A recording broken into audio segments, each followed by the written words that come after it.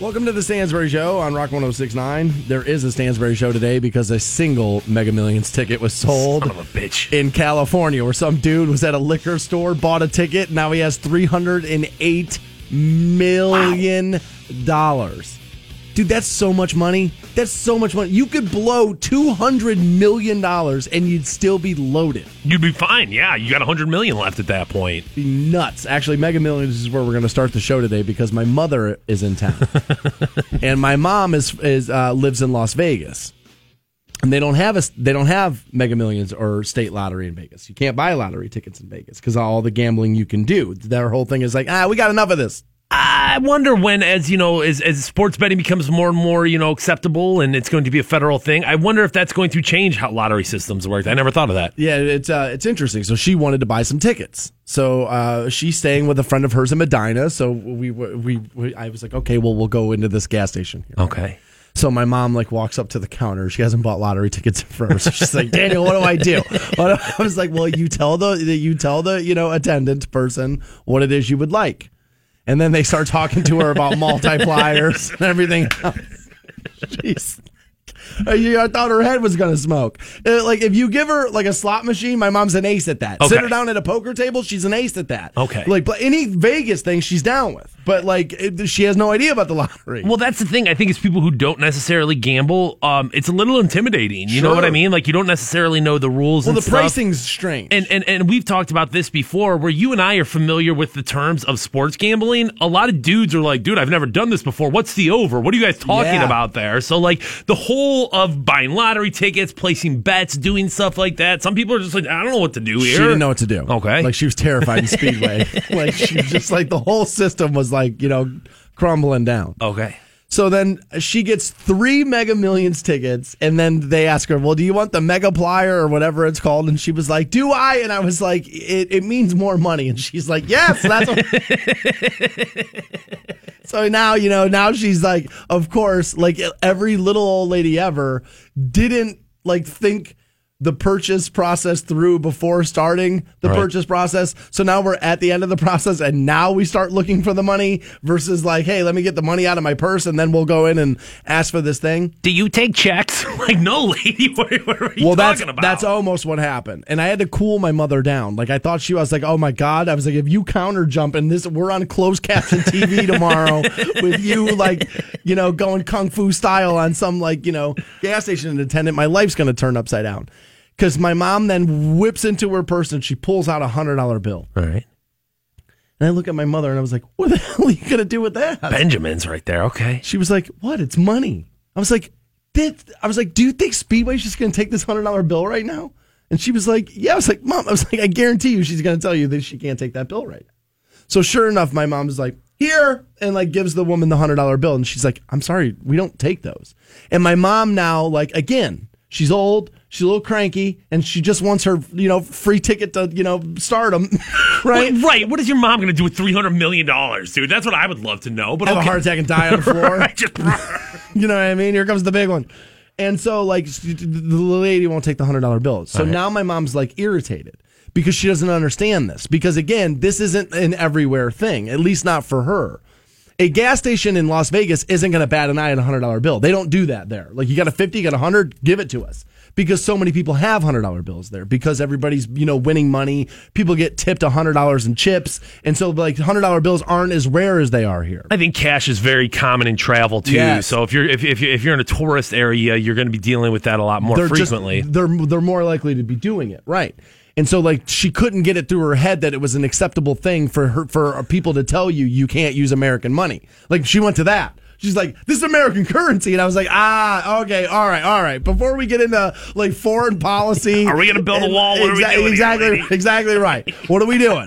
Before we, I was like, I can't. No. We're not starting wars in here. I understand the frustration, though. I thought she was going to start a spiel about foreign oil in a gas station, and I was just like, dear God. I don't know. I'm terrified. Just please be quiet. On the money, it says all debts, public and private. So, but when did they write that down? I don't know, but probably the same time they wrote the Constitution, but we still have to abide by that. So, I do understand that frustration, especially since it's not like you're going into even like any store, because what if I bought $60 worth of gas? I should be able to pay with 100, right? Yeah, you would. Well, there should be enough money in there, right? I understand the business is like, well, look, we don't want there to be a bunch of money in here. We don't, if we get robbed, I totally get it. Like New York's going like cashless. Like a lot of places in New York City, you can't even use cash anymore. That way, if they get robbed, all you can take is product. I'm not in love with that just yet. I also think it's just a way for them to track everything you're doing and to make sure that the government's getting every last bit of their money that they want to take from you. And that's why I don't love it. So I understand that. But like there was a little bit of me where I was like, yeah, dude, my mom's kind of right. It's American currency. Like, take the money. You know what I mean? But like, for sure, I thought we were going to get into like, foreign oil and like, we got to get off the dependence of this. And this is why nobody takes this money. So long story short, we ended up at 3 gas stations down the street and somebody did take the $100 bill from her finally. And she got her tickets. They're hanging off my refrigerator, but we just checked this morning. Son of a bitch. And a guy in San Jose, California, won $308 million. I started thinking about it. I was like, okay, what are you going to do? Like, obviously, so I Googled it. I was like, what you should do if you win a bunch of money, right? And they say the first thing you do is hire a lawyer. Yeah. Then you hire an accountant. And then I also read this thing that Mark Cuban's been very public on record as of saying this when people like come into a large sum of money when they weren't necessarily expecting it. He's like, dude, the last thing, he's like, do not invest the money. It's like, everybody's going to tell you to invest the money. That's really, really dumb. Don't invest the money. He was like, were you an investor 2 days ago? No. He's like, you're not an investor now. He was like, so everybody's going to have a great idea on how you should invest that money because it's not theirs. Everybody's got a great idea. He's like, your money's going to fly right out of the window. He's like, you weren't an investor 2 days ago. You're not an investor now. Just put it in the bank and the interest will be more than enough money for a regular person. You'll be fine. And I was like, you know what? $308 million is absolutely right. I'm investing nothing. Screw you, Apple. I'm keeping it all. Yeah, I mean, $300 million there, of course. You can live off the interest alone. It's $300 million. The problem I think I would run into is like, how do I hire that attorney? How do I hire that accountant? How do I hire somebody that I trust? I'm going with just names. I don't have that, If I was somebody who came from money, then yeah, you would have some sort of understanding of the financial situation. You would probably have an existing relationship. Trust Chuck, right? Call Schwab. You would have some sort of existing relationship with a financial expert there. That somebody like whoever is taking care of your dad's money, you'd be able to be like, okay, I trust that guy. Where it's like, if it were me, who do I trust? Yeah. See, luckily for me, I watch the Golf Channel, so they advertise all these companies. I don't understand what they do. Like apparently, dude, if you watch that channel, you need IBM for stuff. I don't even know what they do. And it's like, get us in there. Our business solutions. We'll help your business.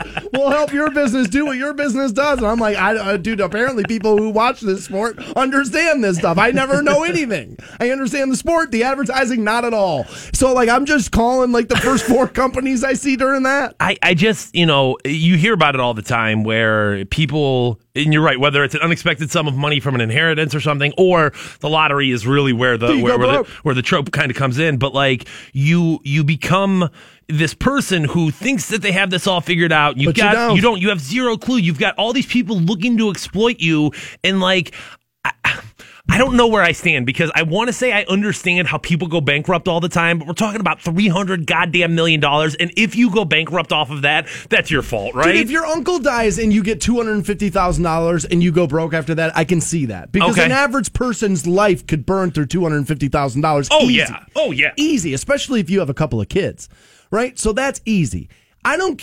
At my age, if you burn through $300 million before you die, and you didn't just die because you were burning through $308 million, just snipping right through it, then you're an idiot. Then you are an absolute idiot. Yeah. Now, if I give you $300 million at 18 and you got to stay alive another 60 years and you're going to be dumb for the next 20, I mean, maybe. I mean, dude, $1 million does not go as far as it used to. But let's look at this. So I started thinking about what I wanted to do, right? And I said this to Fantone yesterday when I was thinking about buying the tickets. I have very meager dreams now. Like I'm not necessarily a possessions person anymore. Like I was when I was a kid, obviously, but not so much anymore. So like my champagne dreams are not very much. Like ultimately, so I looked it up again yesterday, right?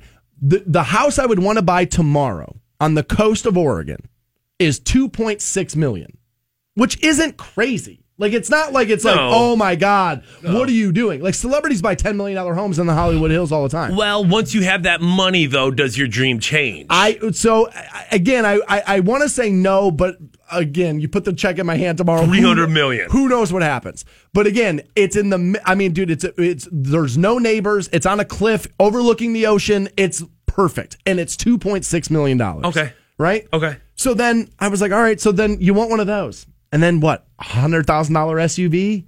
That way you have something to drive? Okay. Now you got a Range Rover. Now you got a house on the Oregon coast. What the hell am I going to do with the rest of the money? Right. I mean, like, and then at that point, what the hell am I going to do with it? I guess investments in scams where you get caught up, somebody's your financial expert and they're stealing from you and like you just don't know what's happening to the money because you have so much of it. But dude, you're right. $300 million. If you burn that out, it's on you, homie, I mean, I just want right? to travel the country and play the world's best golf courses or the country's best golf course. Well, probably the world's. And I don't think you can go broke doing that. I don't. Not off $300 million. Not off $300 million. If you were given $1 million and that was your dream, it's then of course, burn through it for sure. Dude, I could spend $1 million in Gatsby's. It would honestly, it would take me absolutely no time to do it, and it would be paying the Uber driver to take me back out of here. Let's go. I gotta go. Let's go home. Manscaping is something that is a huge problem, and I have a product in mind that's not on the market right now. I don't believe, and we'll find out if I'm smart enough to invent the thing that shaves your bees better than you know how to do it right now. We'll find out next on Rock 106.9. The Stansberry Show. Rock 106.9. 106.9. Welcome back to the Stansberry Show on Rock 106.9. Coming up at 6:45, we got a really weird email from our boss. And it's not the email we thought we were going to get this morning. No. And it's really strange, and he's suggesting that we do something, which is his job. Now, it's not show related. It's not content related. It's not, hey, tighten this up, get better at this, make sure you're doing this, make sure to timestamp this. It's not direction of program. There's just an activity. He's like, hey, you two should sign up for this. And it was really strange. So at 6:45, we'll get into that. Okay. I want to get into it. I know you do. I do. I want to read the email one more time before we discuss. I want to make sure I have some of the facts straight. But that was really strange.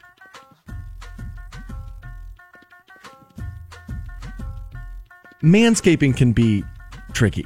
Yeah. Okay? And right now, ladies are rolling their eyes. Like, yeah, dude, we know. We've been doing this forever. The bikini line has been a bitch forever. I said something to my girlfriend the other day, and I don't even shave with a razor. I just shave with like clippers because I don't take it all the way down. I was like, man, I wish I wish I never had to shave again. This is a real pain in my ass, you know? And she's like, I do it every day, dummy, like with like my legs, like, you know what I mean? Armpits, all kind of stuff. Right, like there's so much more ground to cover where I'm like, oh man, boy, this is a real inconvenience to me. And she's like, I know. By the way, thanks. Like, thank you. I don't know when that started of like, let's get women without the hair all the places, but I'm a fan. I'm in support. So you know what? I know it's a bitch. I know it's a struggle, but you don't know around the ankle. I know, but thanks.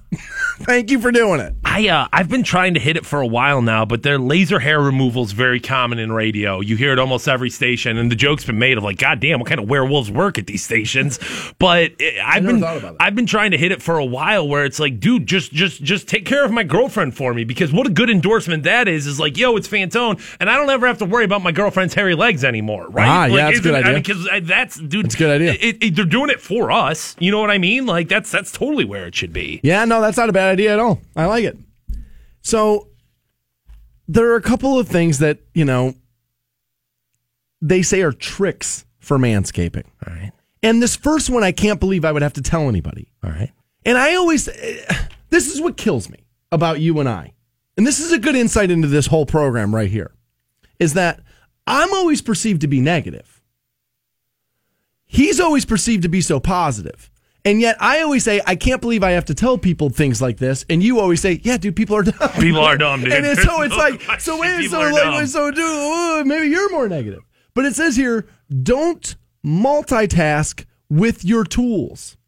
Meaning, if you're using a pair of scissors to clip your pubic hair, don't use them for anything else in the house. Okay. All right. Now, this is one of those things that every like lame, you know, comedian has ever kind of pointed out. Well, warning labels come from something. Some idiot put this in his mouth. But obviously, warnings do come from something, meaning some idiot somewhere was seen doing this. Yeah, and here's the thing, dude. You don't even think it's probably rare. I don't think it's rare at all, bro. Think about all the gross stuff dudes do on a regular basis. We just did a list, I don't know, it was like last week or earlier this week. Gross things we all do. We were talking about gross things we all do, and the one thing we all agreed on was that every dude is scratching his junk and then smelling his fingers. And if you're gross enough to do that, why is it so out of bounds where it's like, I mean, like... Well, I didn't put magnets in my balls and my fingers. You know what I mean? Blame the maker. Think about like, just like the nastiness on a regular basis where it's like we've talked about like dudes who are just like, oh, skid marks, and it's like, well, wipe your butt better, dude. Yeah, like, what the hell's the matter with you know you have brown stains in your underwear. You continue to live with those brown stains in your underwear. And you still have a wife. And for some reason or no another, wonder she's on Bumble. Using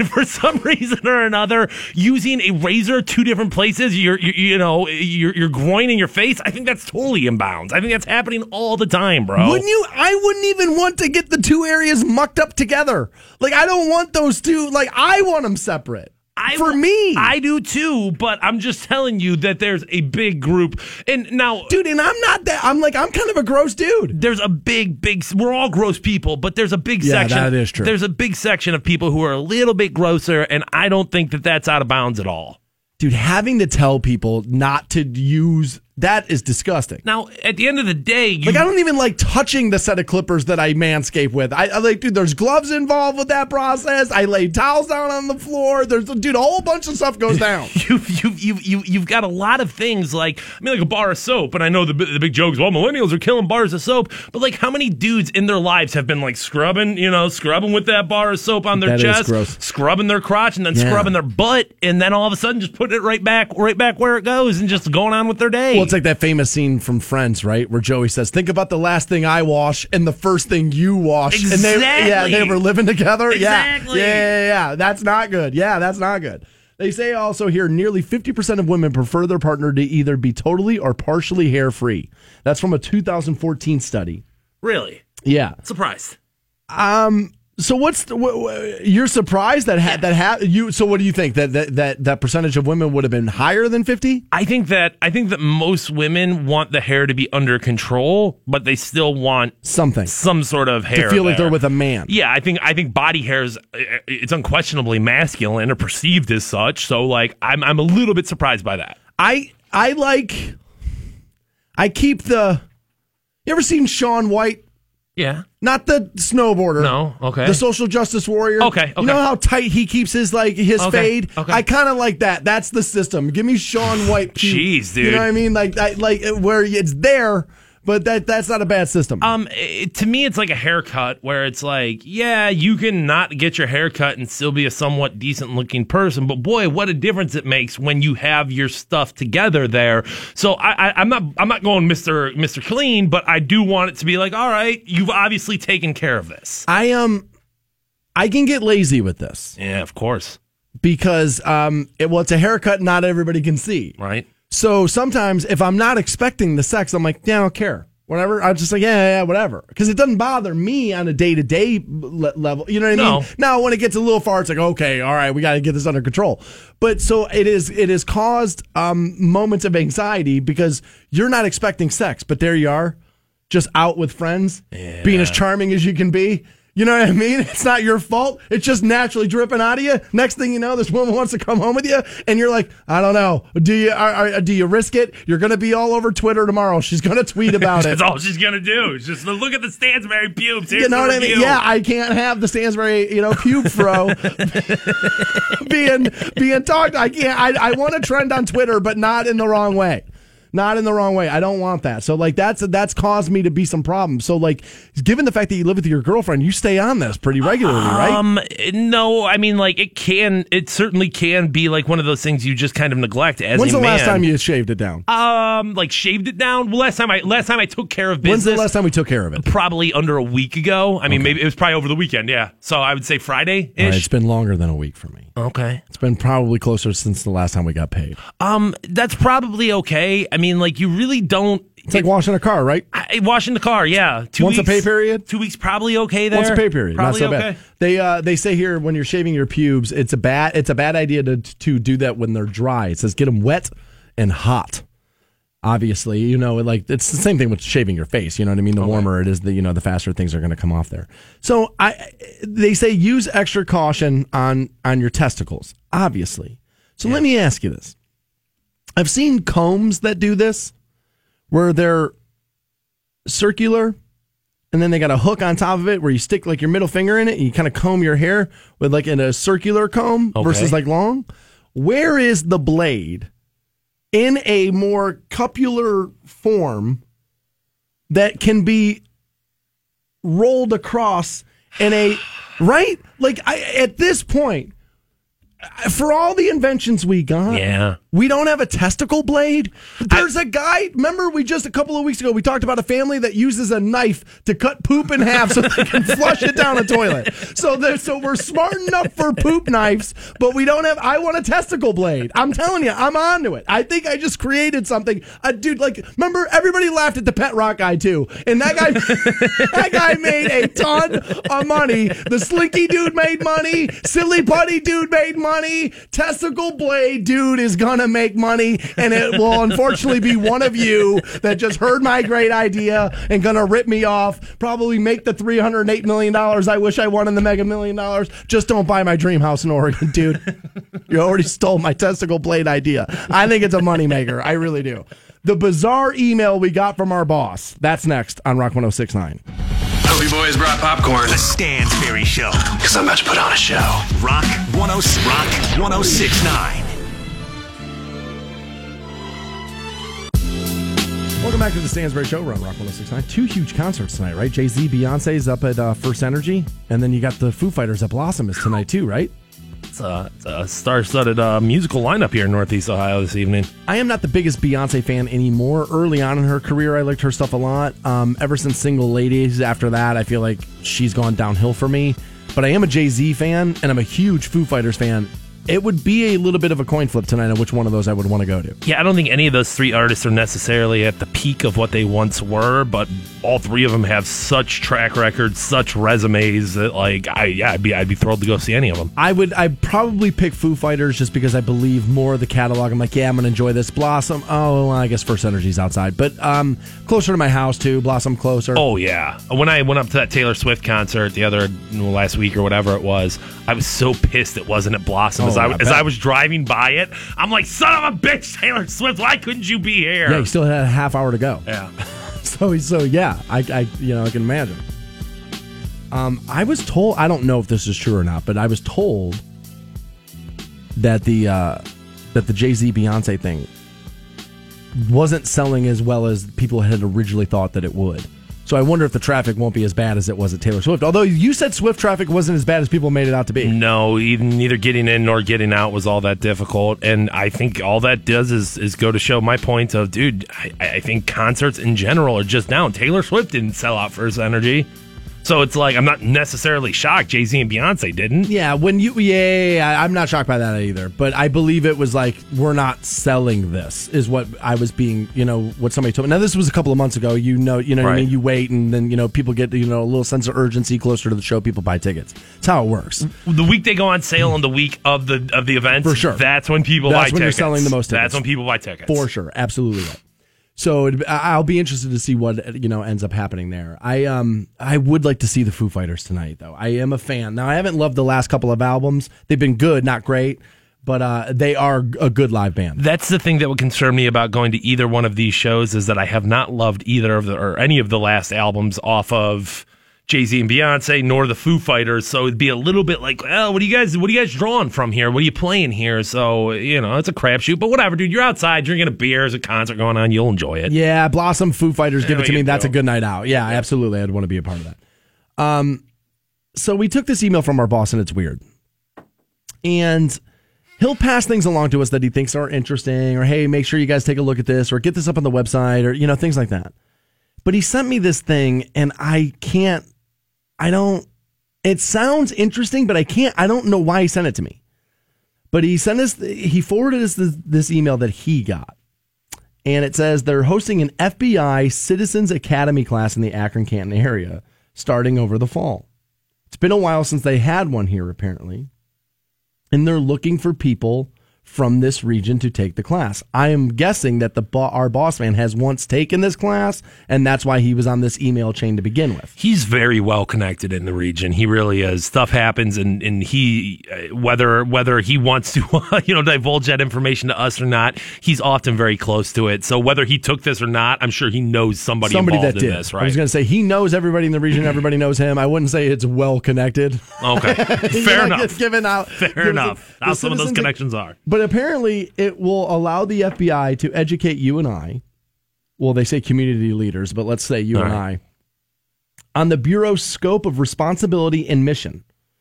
If we participate, we'll receive an inside look at the FBI, learning about the structure and operations of the organization, discussing investigative techniques used in criminal, counterintelligence, terrorism, and cyber programs. Now, that does sound interesting to me. Yeah. That sounds, 100%. Now, if I'm going to be 100% honest, the first 30 minutes of that sounds interesting to me. And then it's like any other documentary where I'm like, all right, whatever. Just tell me, did the guy do it or not? Tell me what to think. Right? So, like, there's a little bit of that. Okay. But apparently, it consists of 7 consecutive Thursday evening sessions. So, 7 weeks in a row from 5:30 at night till 9 p.m. Wow. They start October the 4th through November the 15th. It's going to be held at Stark State. Now, it sounds cool. It does. I still don't know why our boss sent it to us. It's really weird. He was like, you should sign up for this. And I was like, okay, so who are you trying to make happy? You should sign up for this, too, is what he said, which is just so open-ended. When your boss says you should do something, that is, you do this, right? That's why I'm asking. Is because with him, you never know. Because he is so very much, like, there are things you think he would be like, oh, he's going to care so much about this. Won't care at all. Whatever. Won't care at all. But if you spill, and I'm talking a little bit of protein powder in the corner of a studio, he and the engineer are standing behind you, hitting you with a whip like you're on the Amistad boat until you get it vacuumed up. It's like the stuff he cares about versus the stuff he doesn't sometimes. It's strange. It can be perplexing. But when your boss puts it in an email, says, you should do this, I am to take this like I'm giving up 7 Thursdays, right? And I'm doing this, right? It wasn't like, hey, thought you guys might be interested in this, or hey, maybe you get an interview out of this. You should do this. Right. And it's like, I guess from the perspective of like, hey, you guys maybe will have a better understanding of how the FBI works. And when you first brought this up to me, Dan's like, he's like, dude, did you read this email about the FBI? And I thought, I was like, I don't know. What are we talking about? Trump? What do we got over here? Stormy Daniels, Michael Cohen? What do we got? And it's like, no, our boss wants us to go to FBI school. And I can't wrap my head around this. To me, it's like the first day of police academy. You know what I mean? Like, here I am, Mahoney, and I bring Hightower with me, and we're just standing around just trying to figure out, do we get guns? What do we do? I can only imagine the two of us like standing there day one, kind of looking around, not supposed to be there. Just being attacked by the drug dog. It's these two. It's these two. It's these two. Like, are you kidding me? I feel like that is the last place. Maybe that's why he wants us to go, right? Maybe. I don't know. I don't know. He just wants us cuffed and stuffed. I don't know what this is, dude. I don't know if he wants us to become FBI agents. I don't know if it's like, hey, maybe you guys should start training for a second career. I don't know. But you should sign up for this is make sure you do this, right? This is almost like what I'm asking. This is a work requirement now at this point with the wording, right? Like, did you read that and think to yourself, oh, I cannot do that? When he first said should, before I read what the rest of the email was, I automatically went to, well, I am doing this. Well, all right. Now that I know what it is, I don't want to. But to be fair to him, he does not make us do a lot of things like that. Like, a lot of times your boss will make you do stuff. Like, he does not, like, outside of what our actual scope of our job is, he does not make us do a lot of other things. Right. He doesn't make us go do the community parade, but at least if we did, then it's like, well, dude, you guys are getting out in front of people. I could understand why you would. To be fair, he doesn't have to make us do a lot of that kind of stuff. I understand why you would have to make people do that, because it's like, yo, this is for the best interest of the program. I don't understand why you would make us do this. I think he thinks maybe it's going to be interesting, and that if we come in here and we talk, because I do think it's interesting. Dude, learning about counterintelligence, once you teach me how to spell it, I think I'm going to like it. 100%. But like you said, like, okay, send me a Netflix documentary about this, but like, Why is this a requirement? This has nothing to do with our jobs. But sometimes he doesn't word things exactly, so it's like it could just be like, "Hey, I saw this," and but he wrote it that way. And sometimes I think he does that. Like, isn't it possible he's in the drive-thru right now getting his sweet tea? I know there's sugar in it, you big fat liar. Just getting his sweet tea and just laughing right now. Like, look how neurotic I can make Stansbury. I meant wouldn't. I said would. I meant wouldn't. The guy is goddamn Donald Trump. I say it all the time. Our boss is Donald Trump and Pat Sajak mixed together in a blender, and out comes our chubby little buddy. That's exactly who he is.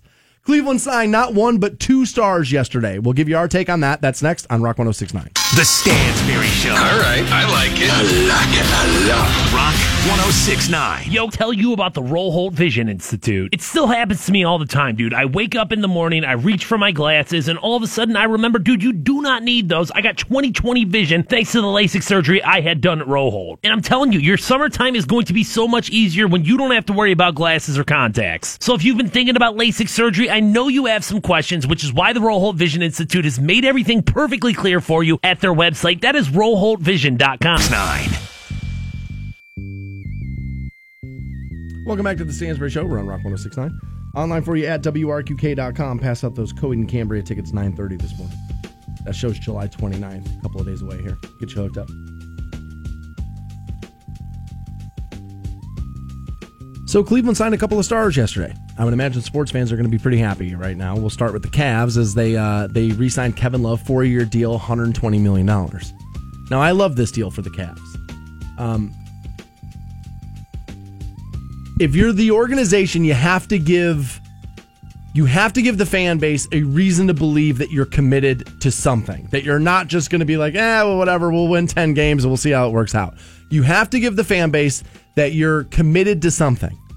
And I'm not surprised Kevin Love wanted to say, not at all. Kevin Love has been on record many times saying, I'm from Portland.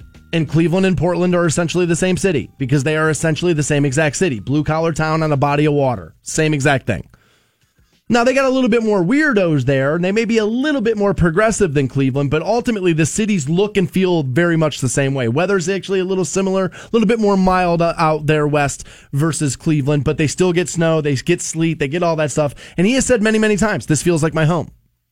And so I'm not surprised Kevin Love wants to stay in Cleveland. And if you're Kevin Love, it's one of the smartest things you could do for your career. You're one of the last pieces of a championship team in the area, and you were a real piece of it. Like, you were a real piece. It wasn't like, oh, yeah, you played on that. It's like, no, Kevin Love was a real piece of that. And now the actual piece now has gone and left the fan base. If you stay here and you retire a Cavalier, which I don't know if he will, they may use him as a trading piece later on before the trading deadline. I hope not.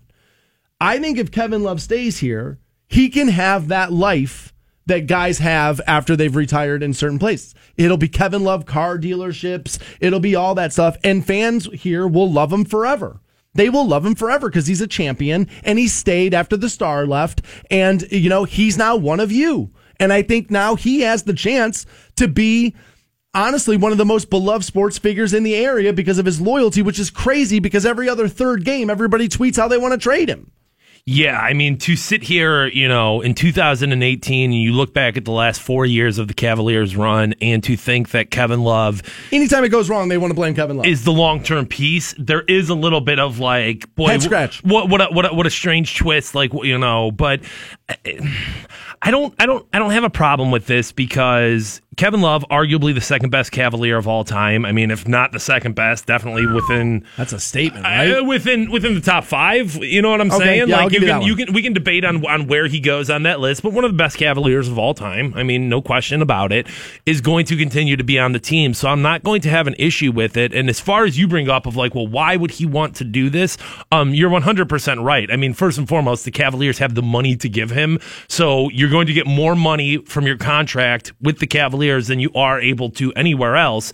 And as far he's this and maybe one more contract away from career over. Yeah. I mean, you got, right. The dude's 29 years old. Right. So, dude, this might be it for him. I mean, you're talking 34 at the end of this here. At the end of the 4 years, I could see Kevin Love going, I'm 34. I've made a ton of money. I'm an NBA champion. I'm going home. Yeah, I'm done. I mean, when you talk about a ton of money, this will bring his on-court earnings up to over $250 million. Oh, my God. $250+ million really? He's earned in his career just on on court. Now, with that being said, you look at LeBron and even Kyrie Irving, I would say, as contrast here, is like those dudes still able to go out and get money through other avenues, where LeBron is very much going to be able to make money a million different ways. Kyrie Irving still has very marketable, very like the Uncle Drew movie. Well, you got Uncle Drew, you got his shoes, he's very marketable in that sense. Kevin Love, not so much. Now, don't get me wrong, he's been involved in things and he's had commercials and he's had his thing. I was gonna say he had a pretty big milk campaign, but now that he's not going to be like tied on to LeBron and Kyrie is kind of like, hey, I'm a star too.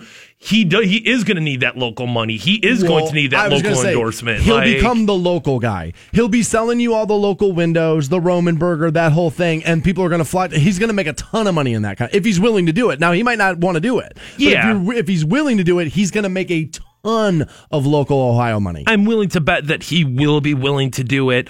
Well, the team may lean on it. I don't hate it, like I said, because I don't.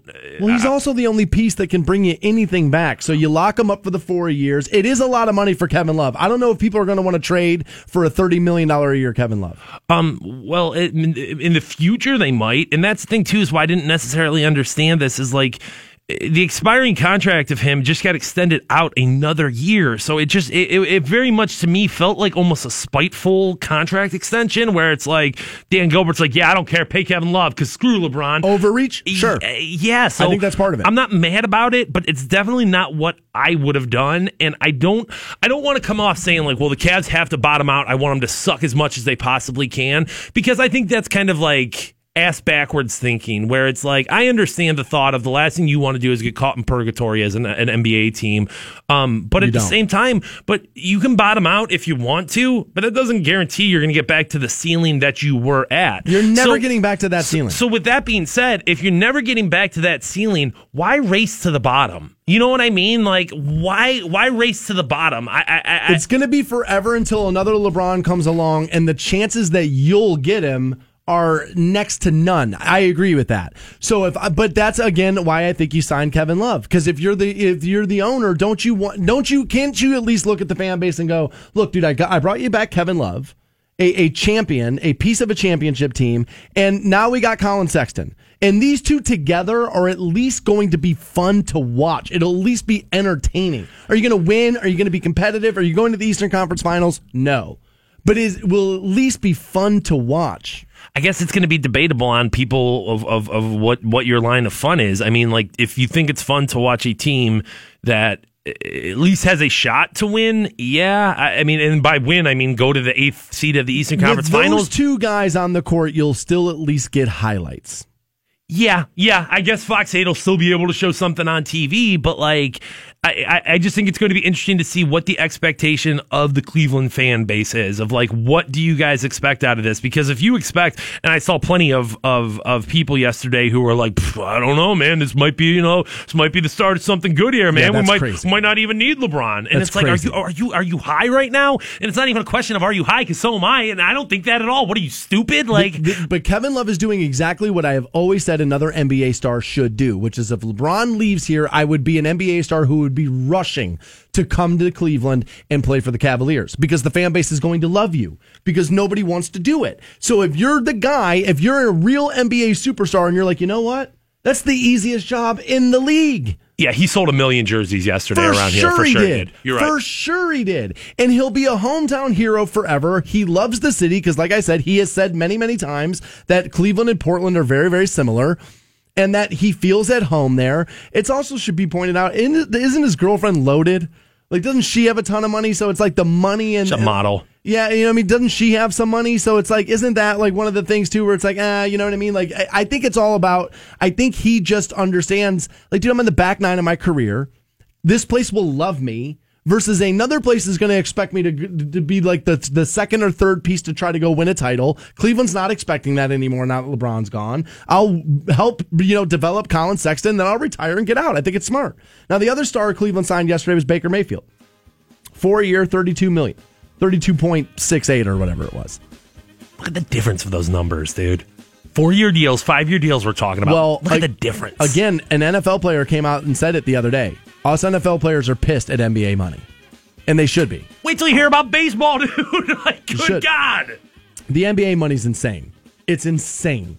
I know baseball makes more, and I don't understand that either. Like, I don't, but the basketball money pisses me off because the guys are sissies. They won't play back-to-backs. They cry about too many games. They do all this stuff, and the money's fully guaranteed, and they're not forced to speak socially the way people expect football players to do it. Otherwise, they're sellouts. Meanwhile, the guys with guaranteed contracts never open their mouths. They don't kneel during the anthem. They don't affect the business. None of that stuff. NBA is not racist. NFL totally is. Whatever. It makes me absolutely crazy. It makes me absolutely crazy. But yes, there is a huge disparity in pay between the quarterback position and Kevin Love for the Cavs. Right? Now, granted, we're talking about a rookie contract in the NFL. Who knows? Baker may, at his second deal, he may be in, re-upping for a huge piece of money. Who knows? But I get that you're going to talk about signing your rookies no matter what. But here we go. Here we go. We got Sunday, a Baker Mayfield reality show starting on Fox. Baker Mayfield's contract's all over the news. Our starter's name is Tyrod Taylor, and you would never know it. And if this were any other franchise, and I was just watching on the sidelines, I was just watching FS1, and they were talking about the franchise, and all the reports were talking about the rookie backup quarterback, third string, by the way, not even second from what I understand. We'll see here now that camp's going to get officially underway. But if another franchise was talking about their rookie and not their starter, I'd be like, that's a problem. That's how I would assess that franchise. I'd be like, that's a problem. So how am I not supposed to look at our own franchise and be like, yeah, that might be a problem? Now, you can't blame the Browns for what the media is going to do. All right? The media is going to want to be obsessed with Baker, and it's always next man, and what's the mystery, and that's where the story is, because the story's been written on Tyrod Taylor. You know what he is. The mystery's in Baker Mayfield. So I get how the column inches add up. I do. I understand how it happens. But if you're the organization, you're Dorsey, you're Hugh Jackson, I think you're going to be fighting this thing off with a pitchfork by week 6. I've been saying it since the beginning. I think Baker Mayfield plays this year. I really do. And I think the kid's got a shot to be good, but I think he has a better shot to be good if you don't play him all year. I think that it's going to depend on what happens within those first 6 games. If the Browns come out 0-4, there's undeniably a big movement for it. If the Browns come out and win 2 games out of those first 6, I think then you're able to continue with the plan as constructed, but we're asking the Browns to win 2 games out of 6, and that, to me, sounds like a very, very tall order. This is a big if. But if you're without your number one receiver, I think that's probably more likely he stays off the field. Baker staying off the field is what you're saying? Yeah, because if there ends up being a problem with Josh Gordon, if there ends up being that problem. Seems like there is. I don't want to be the one that says that. I will. Everybody thinks I'm dumb. But I will. But if there ends up being a problem with that, I think one less weapon means let's not put the rookie out there. I think Tyrod ends up being able to handle that situation a little bit better than Baker Mayfield does. Now, if you have your full roster all year, because I get what you're saying about the first 4 games. I totally do, and you're not wrong. It's making sense. But no matter what, Fantone, the end of the season is going to end pretty much the same, which is with not a lot of wins and the team looking like they're a little bit better. And so there is going to be the pressure to be like, well, let's find out what's in there then. We're right there. We're on the cusp, right? We're almost good. So let's find out what's in the tank. And I think no matter what they say, I think he ends up hitting the field this year. And I think ultimately it would be better off for his development and the future of the franchise if Baker Mayfield did not play at all this year. I would like to see him develop for a full year. I just think it's beneficial, but I don't think it's all that likely in the end. All right, I didn't want to do this, but we're going to have to jump up and down on the White House just a little bit. They did something the other day that is just perplexing, and it was just like, you could have saved yourself all this frustration had you just thought about this just a few minutes before you did it. That's next on Rock 106.9. Dan Stansberry and his boy wonder Matt Fantone. At last, 2 heroes. The Stansberry Show. Rock 106.9. Welcome back to the Stansberry Show. We're on Rock 106.9. Fantone and I have said this 1,000 times that this president, Donald Trump, is one of the most polarizing people I've ever seen in my life. In all my years doing radio shows, I have never seen a more polarizing subject than this president, his presidency, the whole thing. As a matter of fact, now again, just the other day, his star on the Walk of Fame, Donald Trump's, has been destroyed. Some guy, I guess, used a pickaxe and destroyed it. You remember, they did this during the election, and they had to replace it. Now another guy just destroyed it all over again. Not surprised. I mean, No. it's going to continue to happen, just like the LeBron mural in LA will continue to be vandalized. No, it's going to happen. This is one of the more normal things we've seen in protest of him. There was that video going around where women were trying to scream through their vagina in protest to him. There were also people just getting together to hold signs and just scream as loud as they could to be in protest to him. I mean, dude, he makes people absolutely crazy. I mean, crazy. Some of the response to him has been flat out lunacy. Now, some of the support of it's been a little crazy too. But some of the things that I've seen people do in protest to him, like people like tattooing "Trump is not my president" on your body. That's dumb. Bad decision. That's a bad decision. Not only is he your president, but he's living now for free on your body. You paid somebody to do that. That's crazy. That's not a protest. That's you being an idiot. But I think destroying the Walk of Fame star, not good, not what I would want you to do, but that's at least inside the bounds of like what I would think people who oppose you would do. Now, we can debate all day about whether or not there are real reasons to be against him or not. Okay, now I know there are people who feel strongly on both sides of it and whatever. I've heard decent points on both sides. But this is just you not thinking ahead. Now, I don't know if I can blame the president for this because I don't think he's involved on this level on these day-to-day operations of this kind of stuff. I wouldn't think. Okay? But it is your administration, and ultimately the buck stops where, right? It's going to stop with you, so you're going to have to answer. But the White House now apparently was doing a Made in America product showcase. So this is like, hey, come through here. Take the tour of this. These are all the products made in America. Yeah. Not all the products, but these are some of the products made in America. These are American-made products. And thumbs up for that. I mean, I definitely think that we as Americans, even if you don't want to say responsibility, have at least some level of duty to look at more than just the bottom line of the dollar and look at the big picture of like manufacturing in America is a good thing. I want things made here. I do. I have zero issue with that. I'm happy to buy things that say made in the USA. Yeah, I'm told a lot of the times that the only thing that's made in the USA is the label that they sewed onto it. Yeah, I've heard that a lot too. Is like, well, it says made in the USA, but literally all the pieces parts come from somewhere else, and then one guy's just sitting there assembled putting it here. Two pieces together, and it's got a made in the USA sticker, like you're a patriot. Or something. Yeah, I don't know who's right. I don't know who's right. I don't know who's wrong on that. Right? Okay. But hopefully this was a showcase of, no, these are true to the God, true to the heart, honest to God, made in the USA stuff right here. And now we know, hey, I will support, I think wiffle ball bats were one of them where it was is that like, right? Yeah, like this brand, buy this. And like, okay, I'm in. I like it. I would admit that if I knew for sure between the two things, I would choose the American-made product. I'm not dedicated enough to try to hunt it out, sniff it out for myself, and I feel terrible saying that. But if I knew for sure, I am more likely to pick the American-made product. What's the dollar difference? Like let's say, okay, I'm buying plates, and the ones that are made in China are $1 a plate. The ones that are made in the USA are $2 a plate, $3 a plate, $4 a plate. How many times are you willing? Inside of $10, I'm going American-made. Okay. For that product. You know what I mean? You got to extrapolate that out over something. But you know what I mean? But overall, yeah, I think that. But according to Syracuse.com, during this Made in America product showcase, right, apparently our White House used flatware, silverware made overseas. Apparently, a Republican, Claudia Tenney, and Cheryl Manufacturing have made repeated efforts to convince the White House to purchase American-made silverware. The effort reportedly has bipartisan support, with Senate Minority Leader Chuck Schumer also asking President Trump to buy the firm's Liberty tabletop utensils for use at state dinners. This is a company that's used here, U.S. But apparently we used. I hope I'm saying this right. Is it Oneida Ltd flatware? Oneida. I see it in stores all over the place. It's a very common brand. And the reason why you see it in stores all over the place is because it's made somewhere else, and ultimately it's going to cost you less money. But Cheryl Manufacturing, I guess, is the company that would like to take this over. Now, there's a little bit of me that's like, guys, really? We're fighting over the silverware now? We need bipartisan support over what silverware we're going to buy? We got to get both parties together to figure this out? Now, that's a little crazy.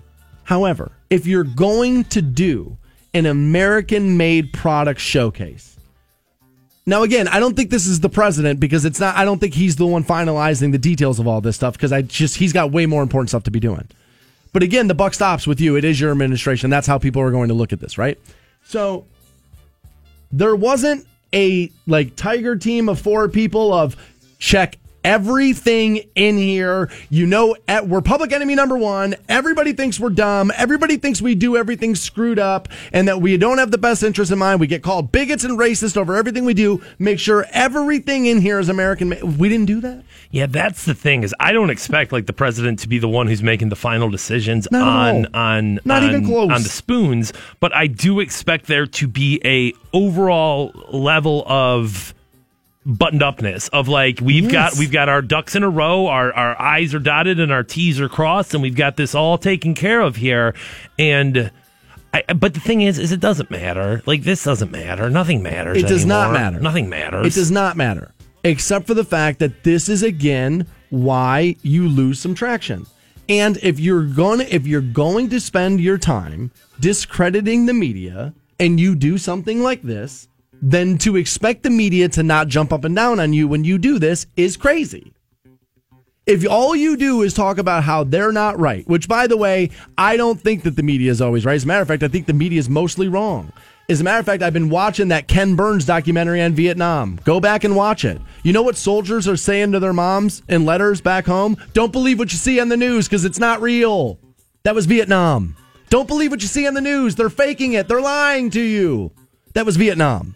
The news has been fake and lied and media-driven and ratings-driven and financially driven since the beginning of time. It's not new. It's not new. But if you're going to run around and talk about how they don't deserve any credit and how they're all out to get you and this and that, when you do something like this, they're going to jump up and down on you for it. And I hate to go backwards, but guys, this is tan suit material, right? Where, oh my God, Barack Obama's wearing a tan suit. That's not presidential. You would have wanted me jumping up and down on another president for this. This would have been, see, Barack Obama, he's an American apologist and he won't even use American-made silverware. That's what would have been this story. But this isn't even a story. Fantone pointed this out to me this morning. It's very interesting. Do you think if Barack Obama had sex with a porn star 2 months later, we're just let's stop talking about that? No.